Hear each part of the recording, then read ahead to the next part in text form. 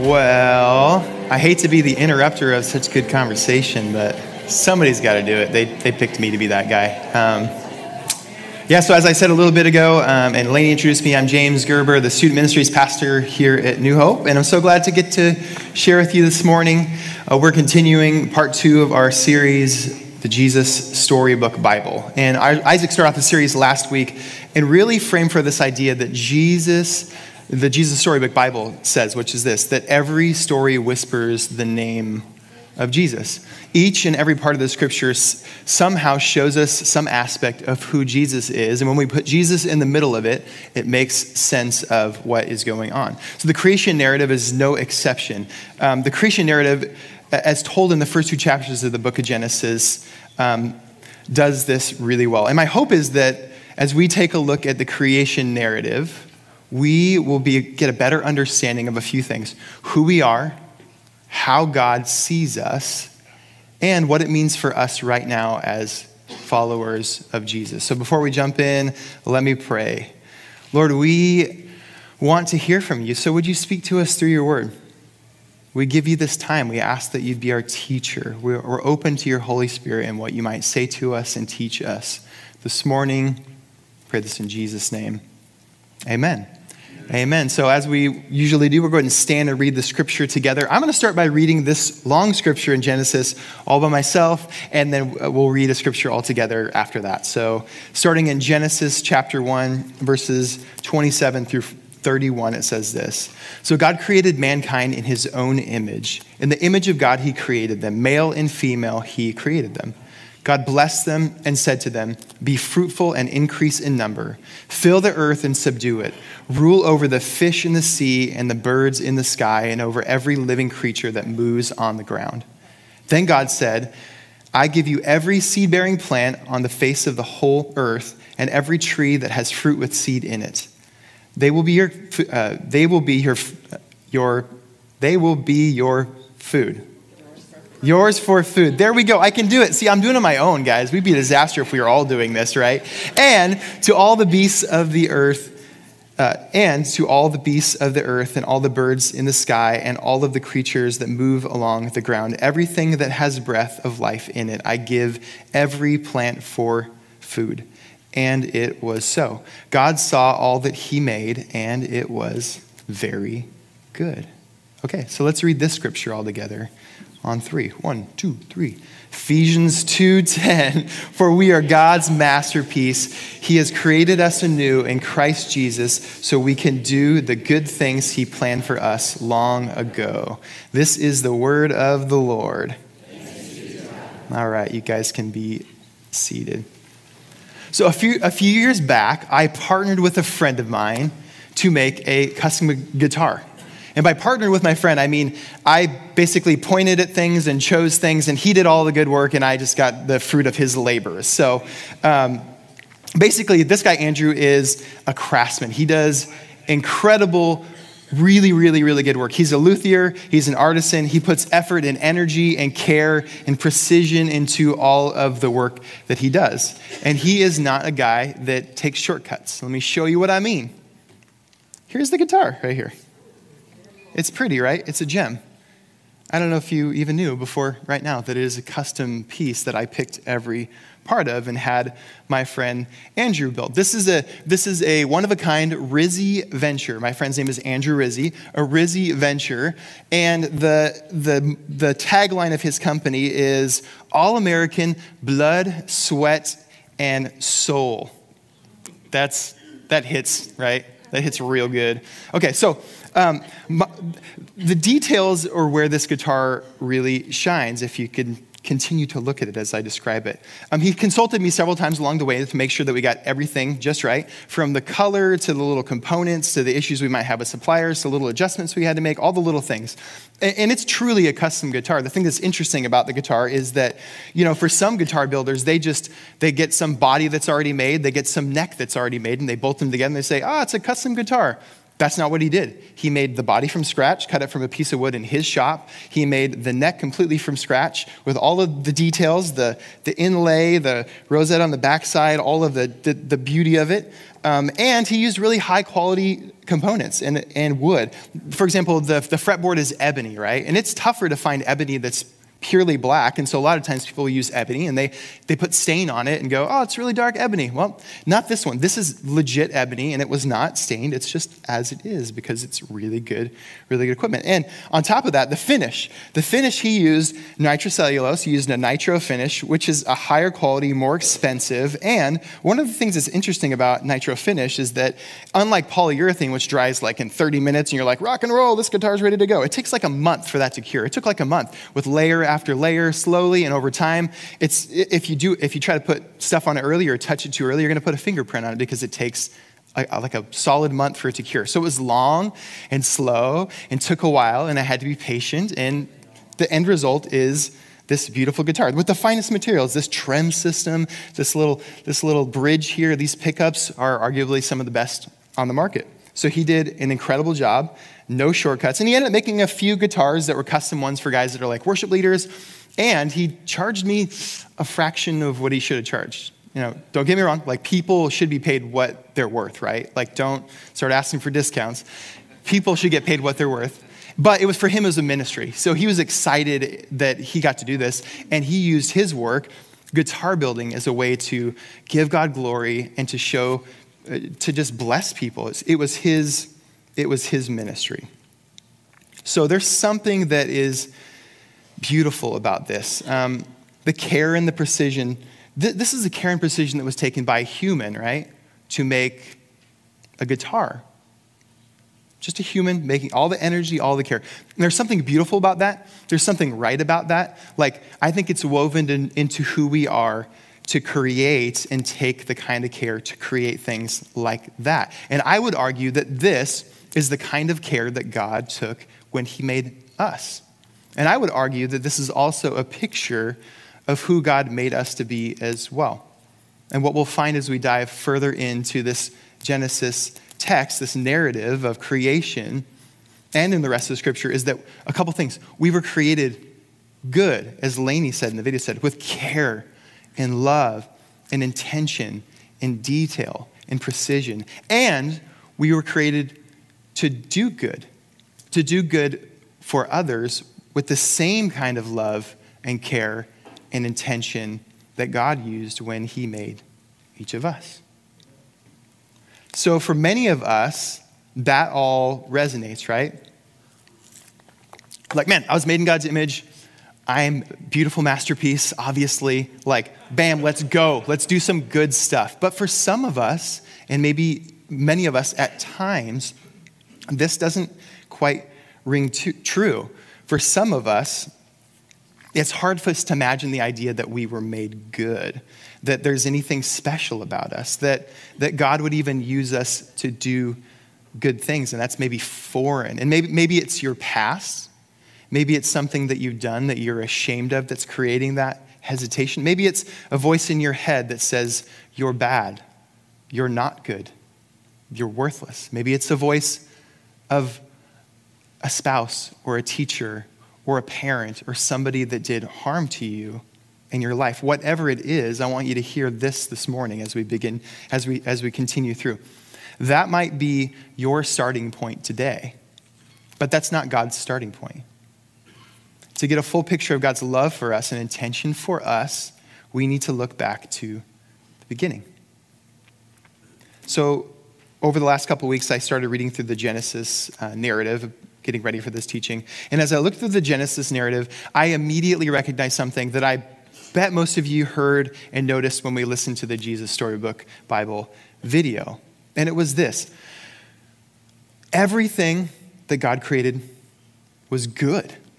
What God created was good. And he was really happy with what he created. And he was really pleased, very pleased with what he had made. And he loved what he had made. And for time's sake, I'm not going to reread the first 25, we didn't read it, the first 25 verses of Genesis, but you're going to have to take my word for it at least 5 times, depending on the version that you have. in the first 25 verses, God calls what he creates good. And before he creates, or right after he creates humans, in verse 27, that's all before he creates humans in verse 27. And then we get to verse 31, and guess what he says? It says this in verse 31. God saw all that he had made, and it was very good. And if you're taking notes, that leads us to our first point this morning. God created us good. In fact, all he created was very good, including us. And it turns out that human beings were actually the pinnacle of his creation, his best work, and he was pleased with what he had made. And the story of Scripture begins with God saying that we are good. God was pleased with the work that he had done. He created Adam and Eve, and he was pleased. He created you and me, and he was pleased with the work that he did. He was pleased with the work that he did when he created you, each person in this room. And the psalmist describes it like this. For you created my inmost being. You knit me together in my mother's womb. I praise you because I am fearfully and wonderfully made. Your words are wonderful. I know that full well. My frame was not hidden from you when I was made in the secret place, when I was woven together in the depths of the earth. Your eyes saw my unformed body. All the days ordained for me were written in your book before one of them came to be.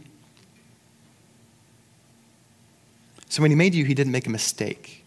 He wasn't asleep at the job. He was more like my friend Andrew, who used precision and care to make you exactly like you were. And this is stunning when it says in the Psalms. Like, this psalm is stunning.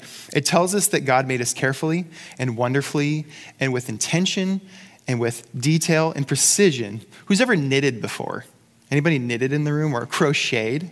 That's low-hanging fruit. A little lower, crocheted. It's precision work. It's fine detail work, right? Like the fine detail that went into fretting this guitar.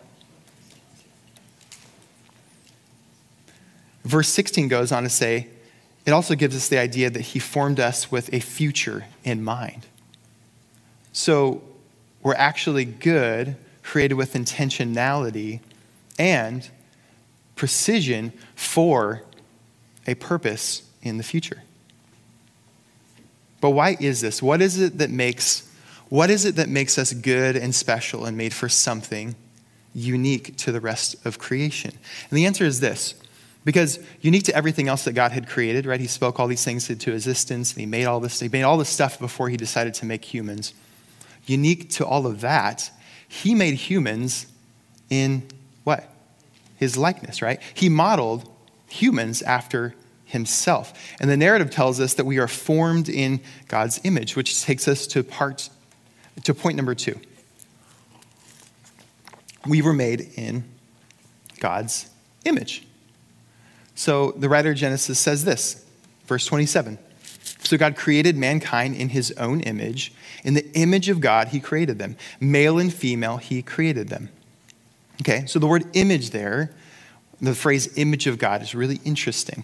They actually say something about how God views us and something about what God intends for us to do as humans. And packed into one word is both our identity and our calling, okay? So let's take a look at this. There's a book that I just recently reread, and it says this on the topic. It says this. The word image is tselem in Hebrew, and it can be translated idol or statue. An idol is a visible representation of an invisible being. A statue was put in the temple of every god in the ancient world so that the worshipers could see what that god was like. We are God's statues, his tselem. We were put on earth because the entire cosmos is this God's temple, to make visible the invisible God, to show the world what God is like. We are the Creator's representation to his creation. So to sum it up, we were made in God's image, or his tselem.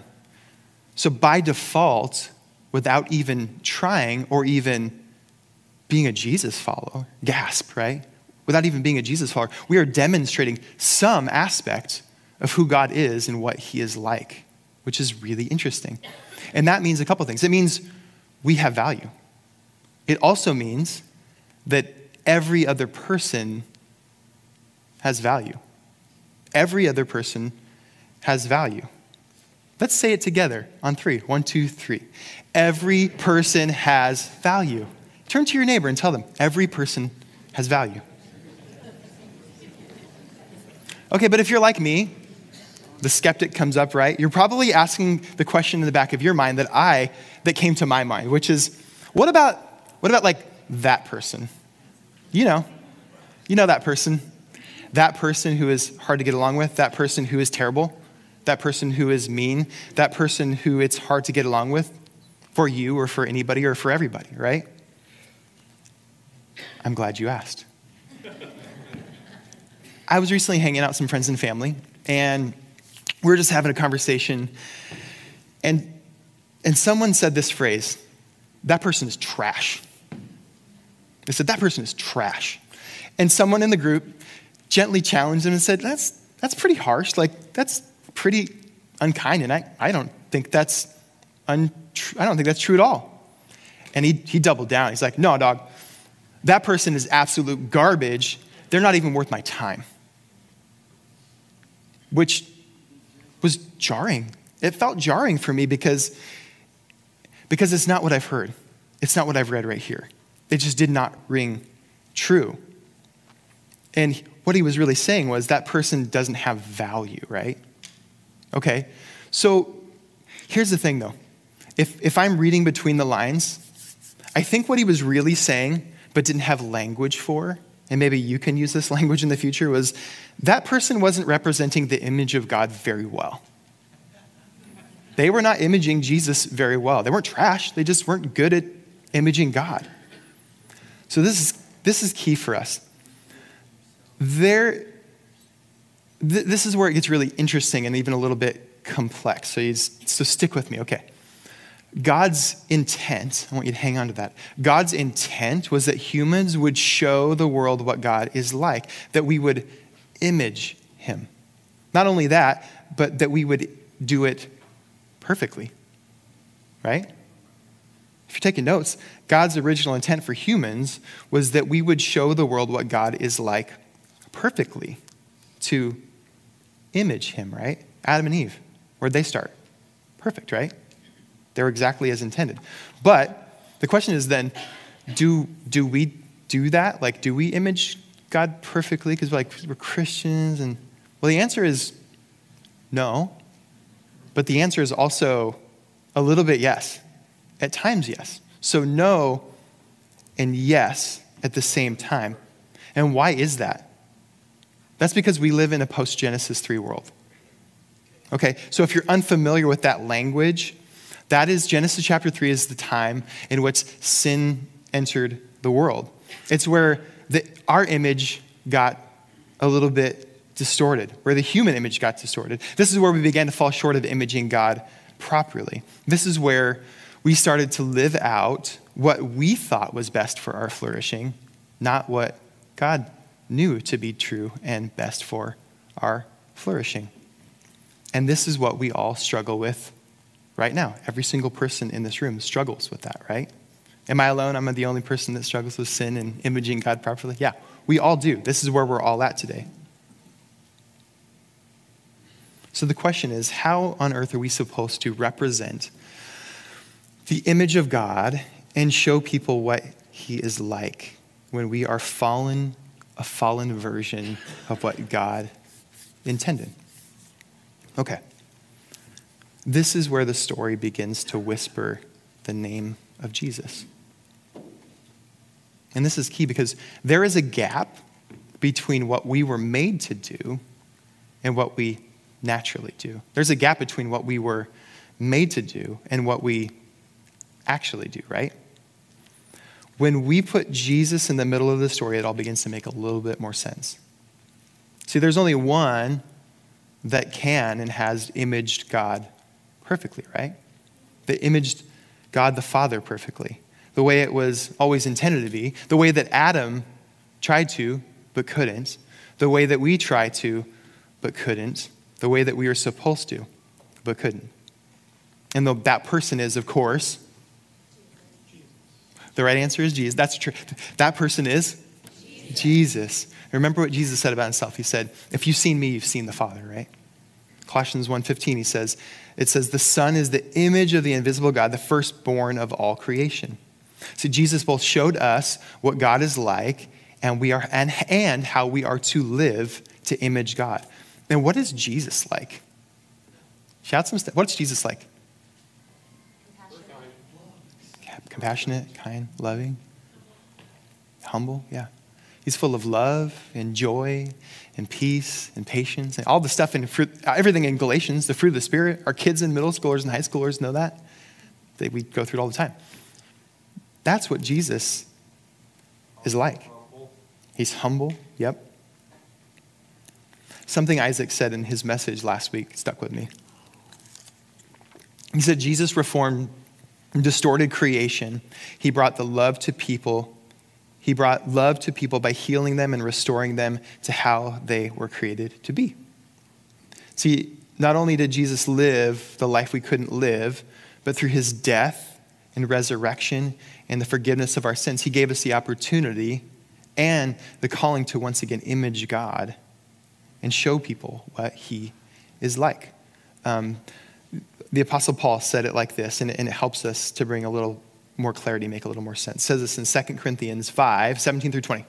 Therefore, if anyone is in Christ, as in if anybody has put their trust in Christ, who's believed in Christ, if anybody is in Christ, the new creation has come. The old has gone, the new is here.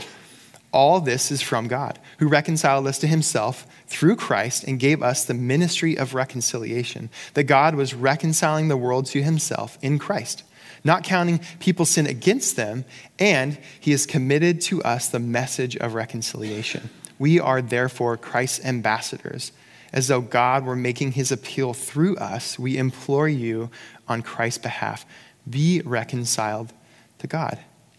And then Paul also says this in Romans 8:29. He says, for those God foreknew, he also predestined to be conformed to the image of his Son, that he might be the firstborn among many brothers and sisters. And so by placing your trust in Jesus, we begin a process of beginning to be healed, right?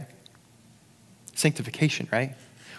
We become a new creation. And over time, we begin to look a little bit more like Jesus, hopefully. We become people of love from the inside out, right? We're full of joy and peace and patience and all of the things that Jesus is. And we begin to more regularly image God. And here's the thing. Our transformation, though, isn't just for us, right? Our transformation isn't just for, what Jesus did isn't just for our salvation. It's also for others. I love how the author Robert Mulholland put it. I don't think I have the slide up there in this book, The Invitation to a Journey. He says this, spiritual formation is the process of being conformed into the image of Christ for the sake of others.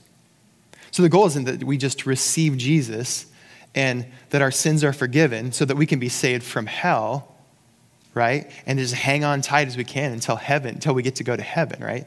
That's not the goal. And unfortunately, that is an incomplete story that we've been told a lot of times, and we know it pretty well. Oftentimes it gets told as the whole story. But we're being called into a much grander story than that. Maybe your brain is swirling around right now, okay? I've thrown a lot of information at you, okay? So your brain's like, okay, Genesis, James's guitar, Jesus heals us. I'm called to image God, transformed by Jesus, not for myself, but for other people. Got it, okay. What does this mean for you, okay?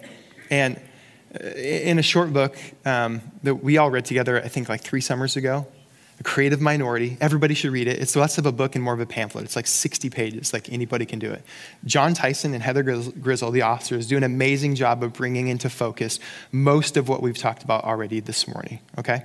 So pay close attention. This is going to kind of just bring it all together, okay?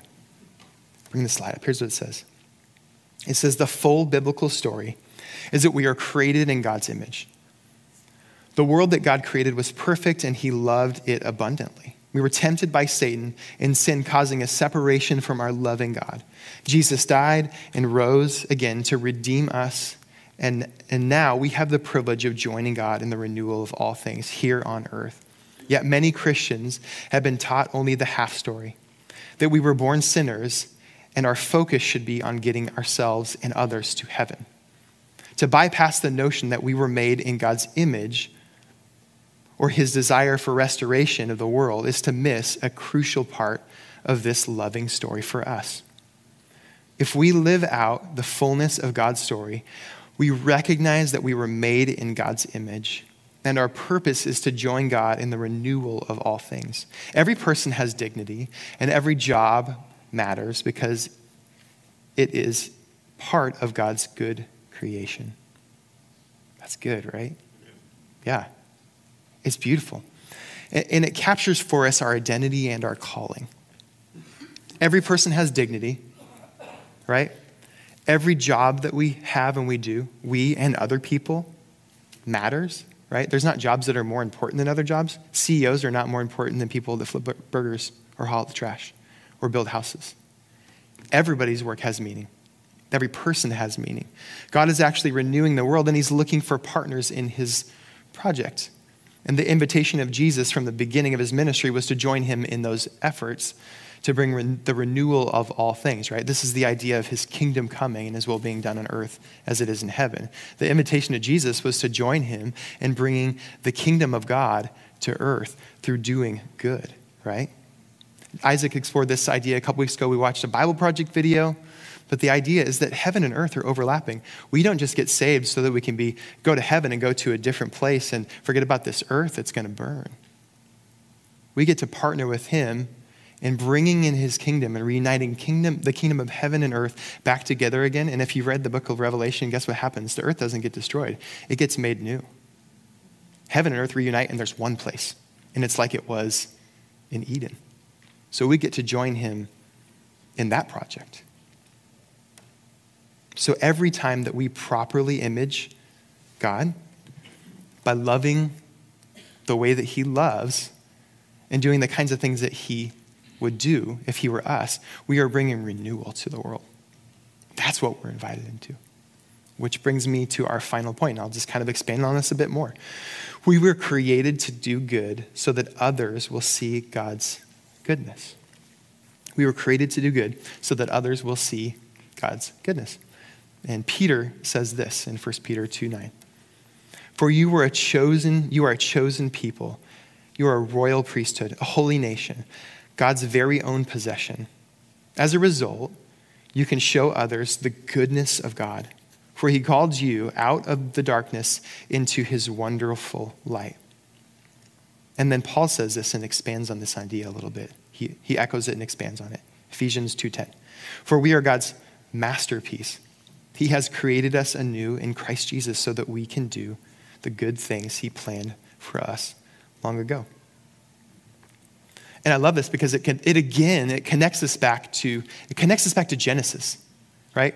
We are both uniquely made and made to do good things that only we can do, right? We're both uniquely made and to do things that are unique to what we are supposed to do through the work that God calls us to do.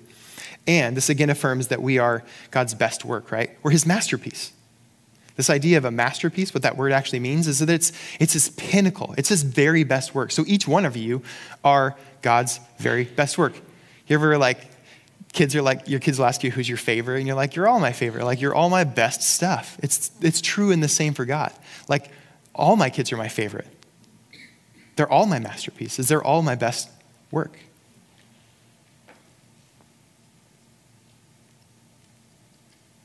Which means this, it means he didn't mess up. Like, he didn't make you wrong. That's hard to hear. God didn't make you wrong. He made you unique and he made you different, but he didn't make you wrong. And when he made each of us to do a unique, good work in the world, to show the world what God is like, to image God. So you get to show the world what God is like in a way that only you can, which is really special. You get to show the world a picture of God that only you can. And the question is, how does this happen? And I would say this, that God uses your unique story. And sometimes we look at our stories as deficiencies or as weaknesses. Does anybody do that? Everybody think back to their story and go, oh, my story. Like, God, I don't know that God can use me because of my story. But we look at our brokenness and we look at our past as something that makes us unusable or broken or less valuable or maybe less loved by God. And I'm here to tell you that couldn't be further from the truth. Like, not only does God love you completely and unconditionally, he is and he will use you to bring goodness and renewal and flourishing into the world. Okay, so this is something I want you to consider. And you can go ahead and bring up that next slide. A little Venn diagram. I'm a nerd, so I made a Venn diagram of this message to kind of capture it. So you can pull that up now, and we can just kind of keep our eyes on this. And here's what I want you to consider.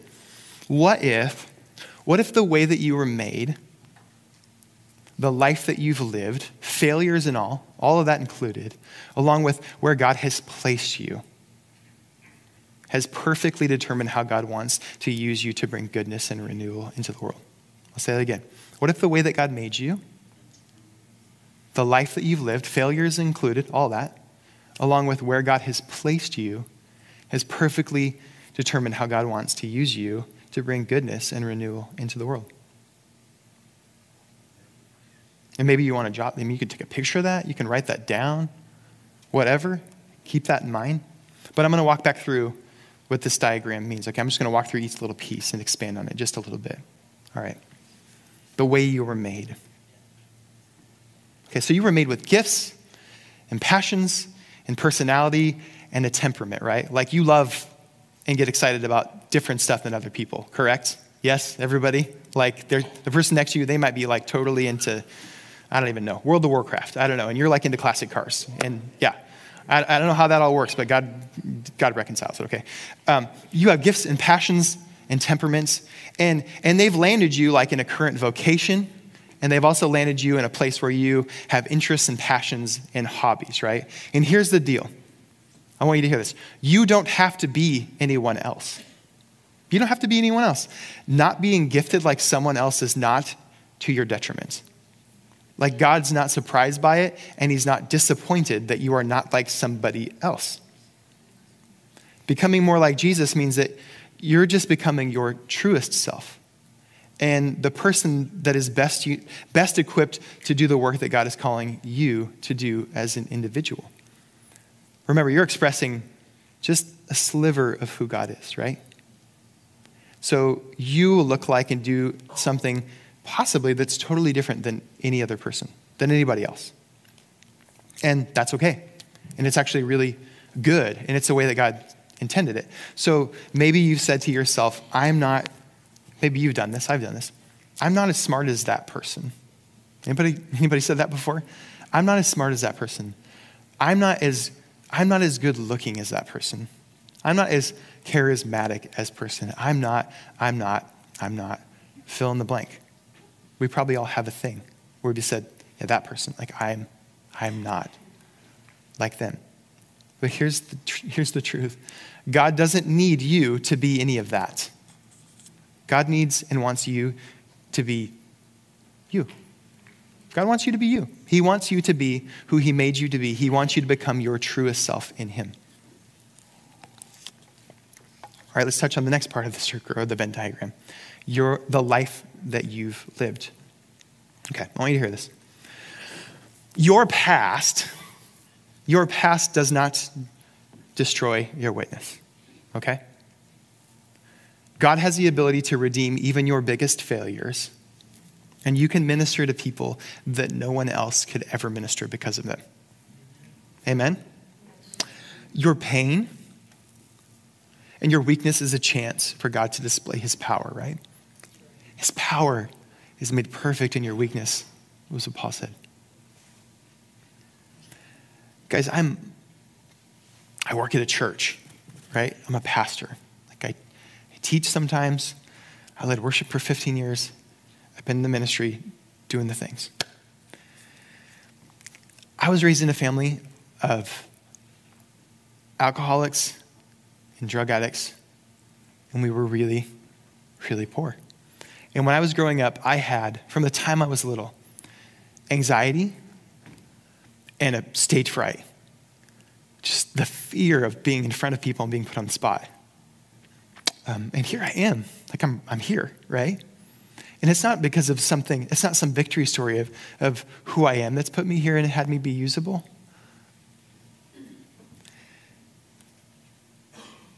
It's not because of my strength. It's because of my brokenness in my story and the mess of my past that God is actually able to use me for some of the best work that I do. I'm able to talk to people that some of you will never be able to talk to. I'm able to connect with people because of my past in a way that some of you would never be able to connect with people. It's not this, I'm not even about this stuff, not the church stuff. I'm talking about the whole rest of the week, the other 176 hours or 177 hours there is in a week. All that stuff. And you're able to do the same. It's the other way around. You're able to talk to and connect with people that I would never be able to. It's just a fact, right? And your past helps you in that. Okay, where God's placed you. Here's the thing. God has placed you where he's placed you. We all have circles of influence, right?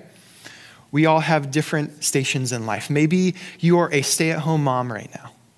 Maybe you work a 9-to-5 job. Maybe you are broke as a joke.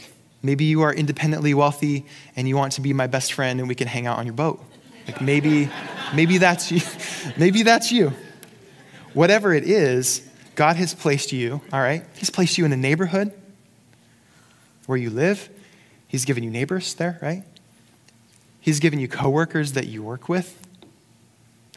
He's put you and your kids in a school and in a sport where you get to connect with all of the other parents that are there.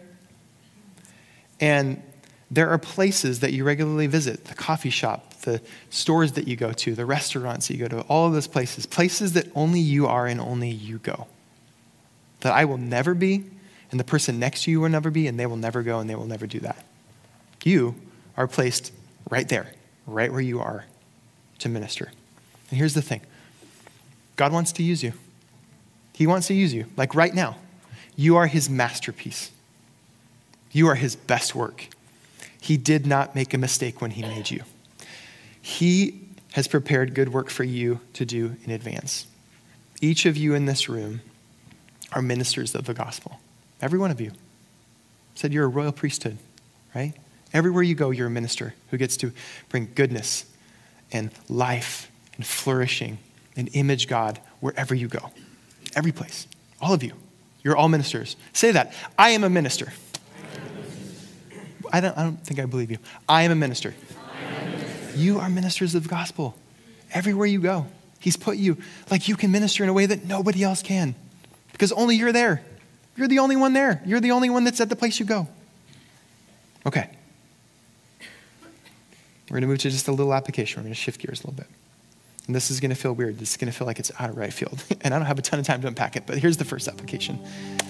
Abide with Jesus. All right?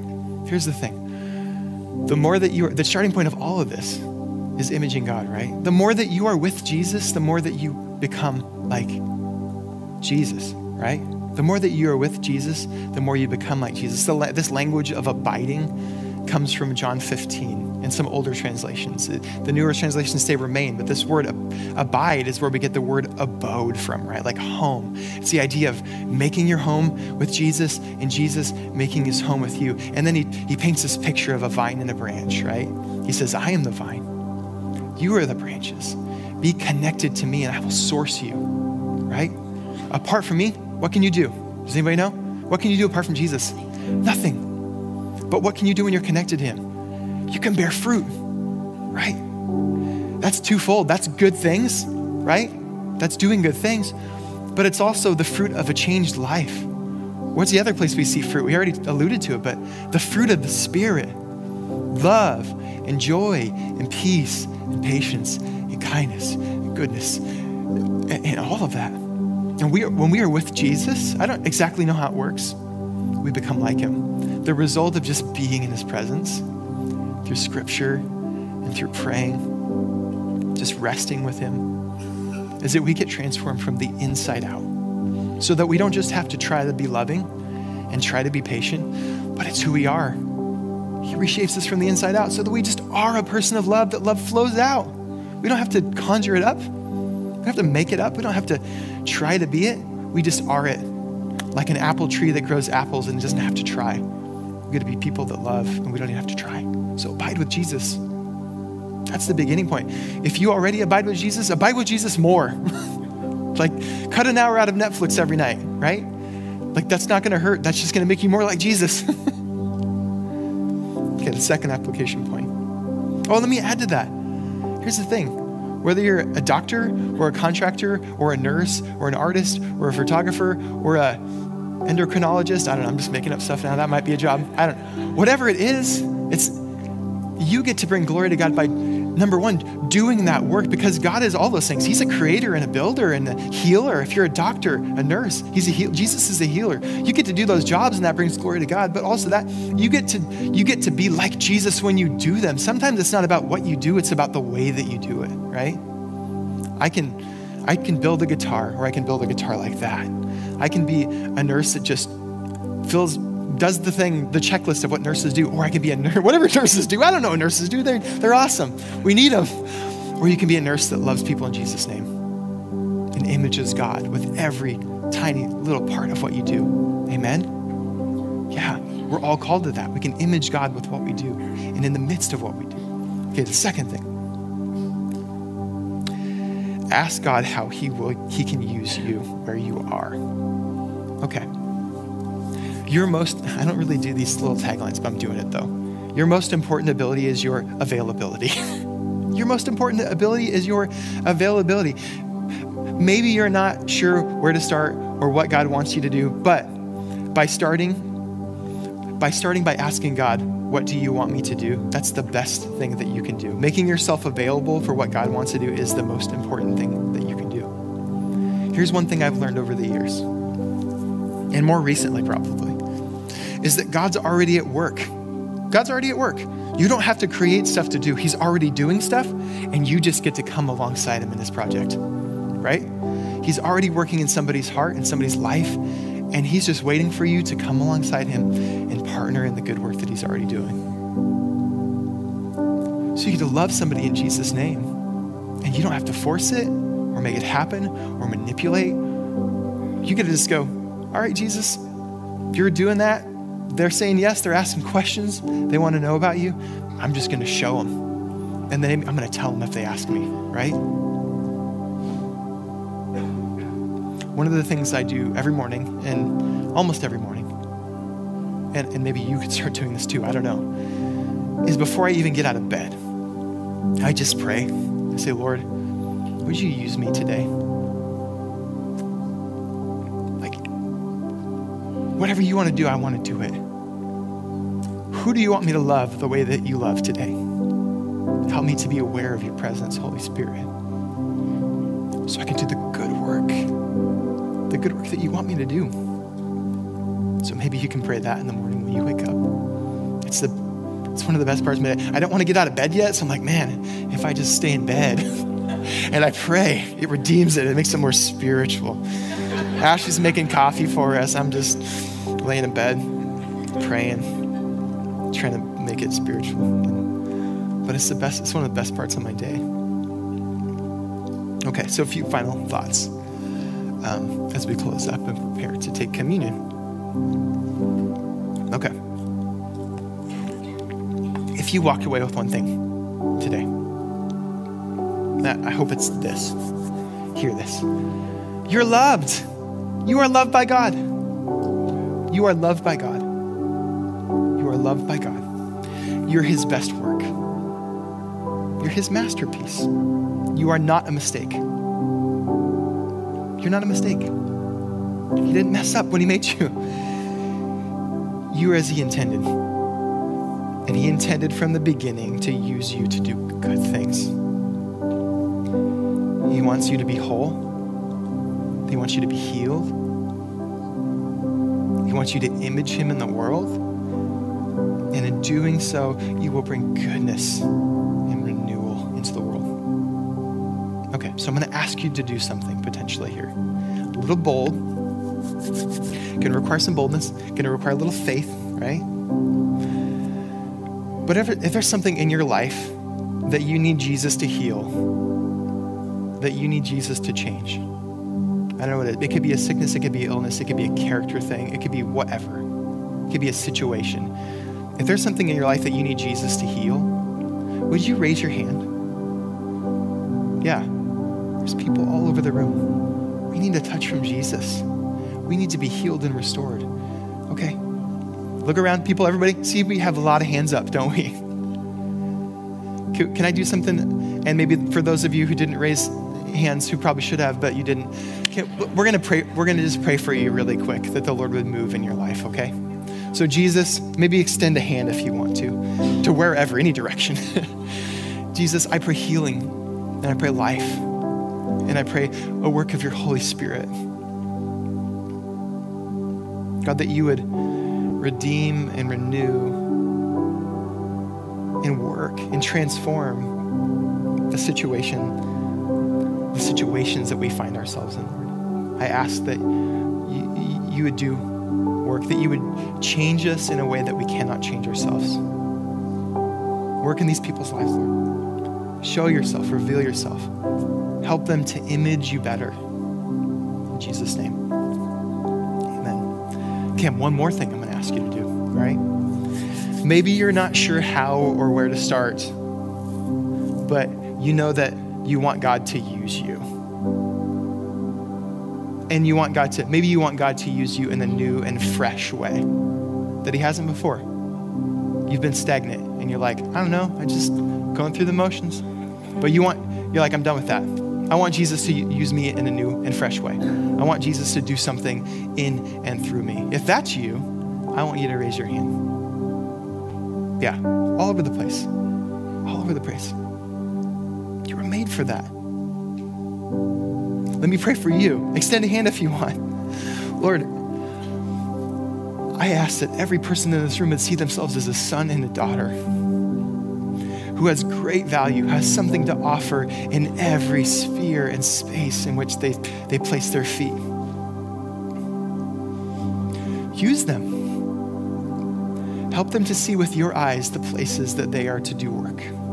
Help them not to force it, Lord, not to manipulate, not to jump the gun, not to be too fast. Woo, I spilled my water, that was scary. But Lord, help them, Jesus, to walk alongside you and to partner with you to do the good work that you're already beginning to do. Empower them with your Holy Spirit. Give them what they need. God, they already have it. But infuse their work with your Holy Spirit to bring goodness and flourishing and life in what they do. I pray in Jesus' name. Amen. Amen. Well, to close, we're going to take communion together, which is what we do every week here at New Hope. We take communion as a reminder of the lengths that God has gone to be with us, to have relationship with us, to bring us back to a place of relationship like it was in the garden, right? Genesis, how appropriate. What a reminder of what God did. That's why he went to the cross. That's why his blood was spilled and his flesh was broken for us to have relationship with him, to make it like it was, so that we can experience relationship with him like it was in the garden. And so we take the body and the blood as a reminder and as a gift. And as is our custom, we will read this prayer of confession together before we take communion. Let's read this together. Father, Son, and Holy Spirit, I admit that I have been wrong in thought, in motive, and in action. Let's pause for reflection for just a moment.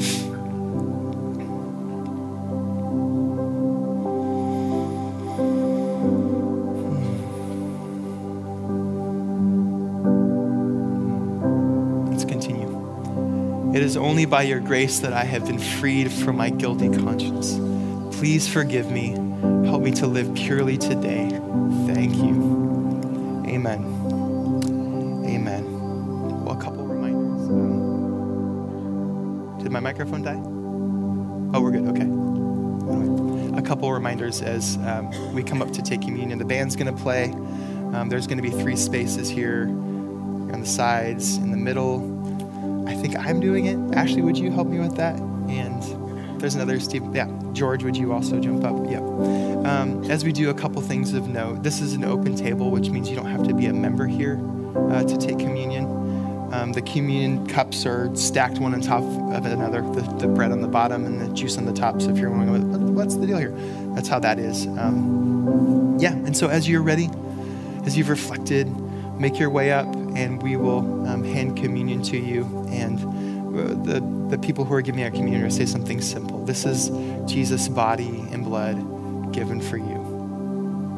So when you're ready, feel free to come up and we will take communion together.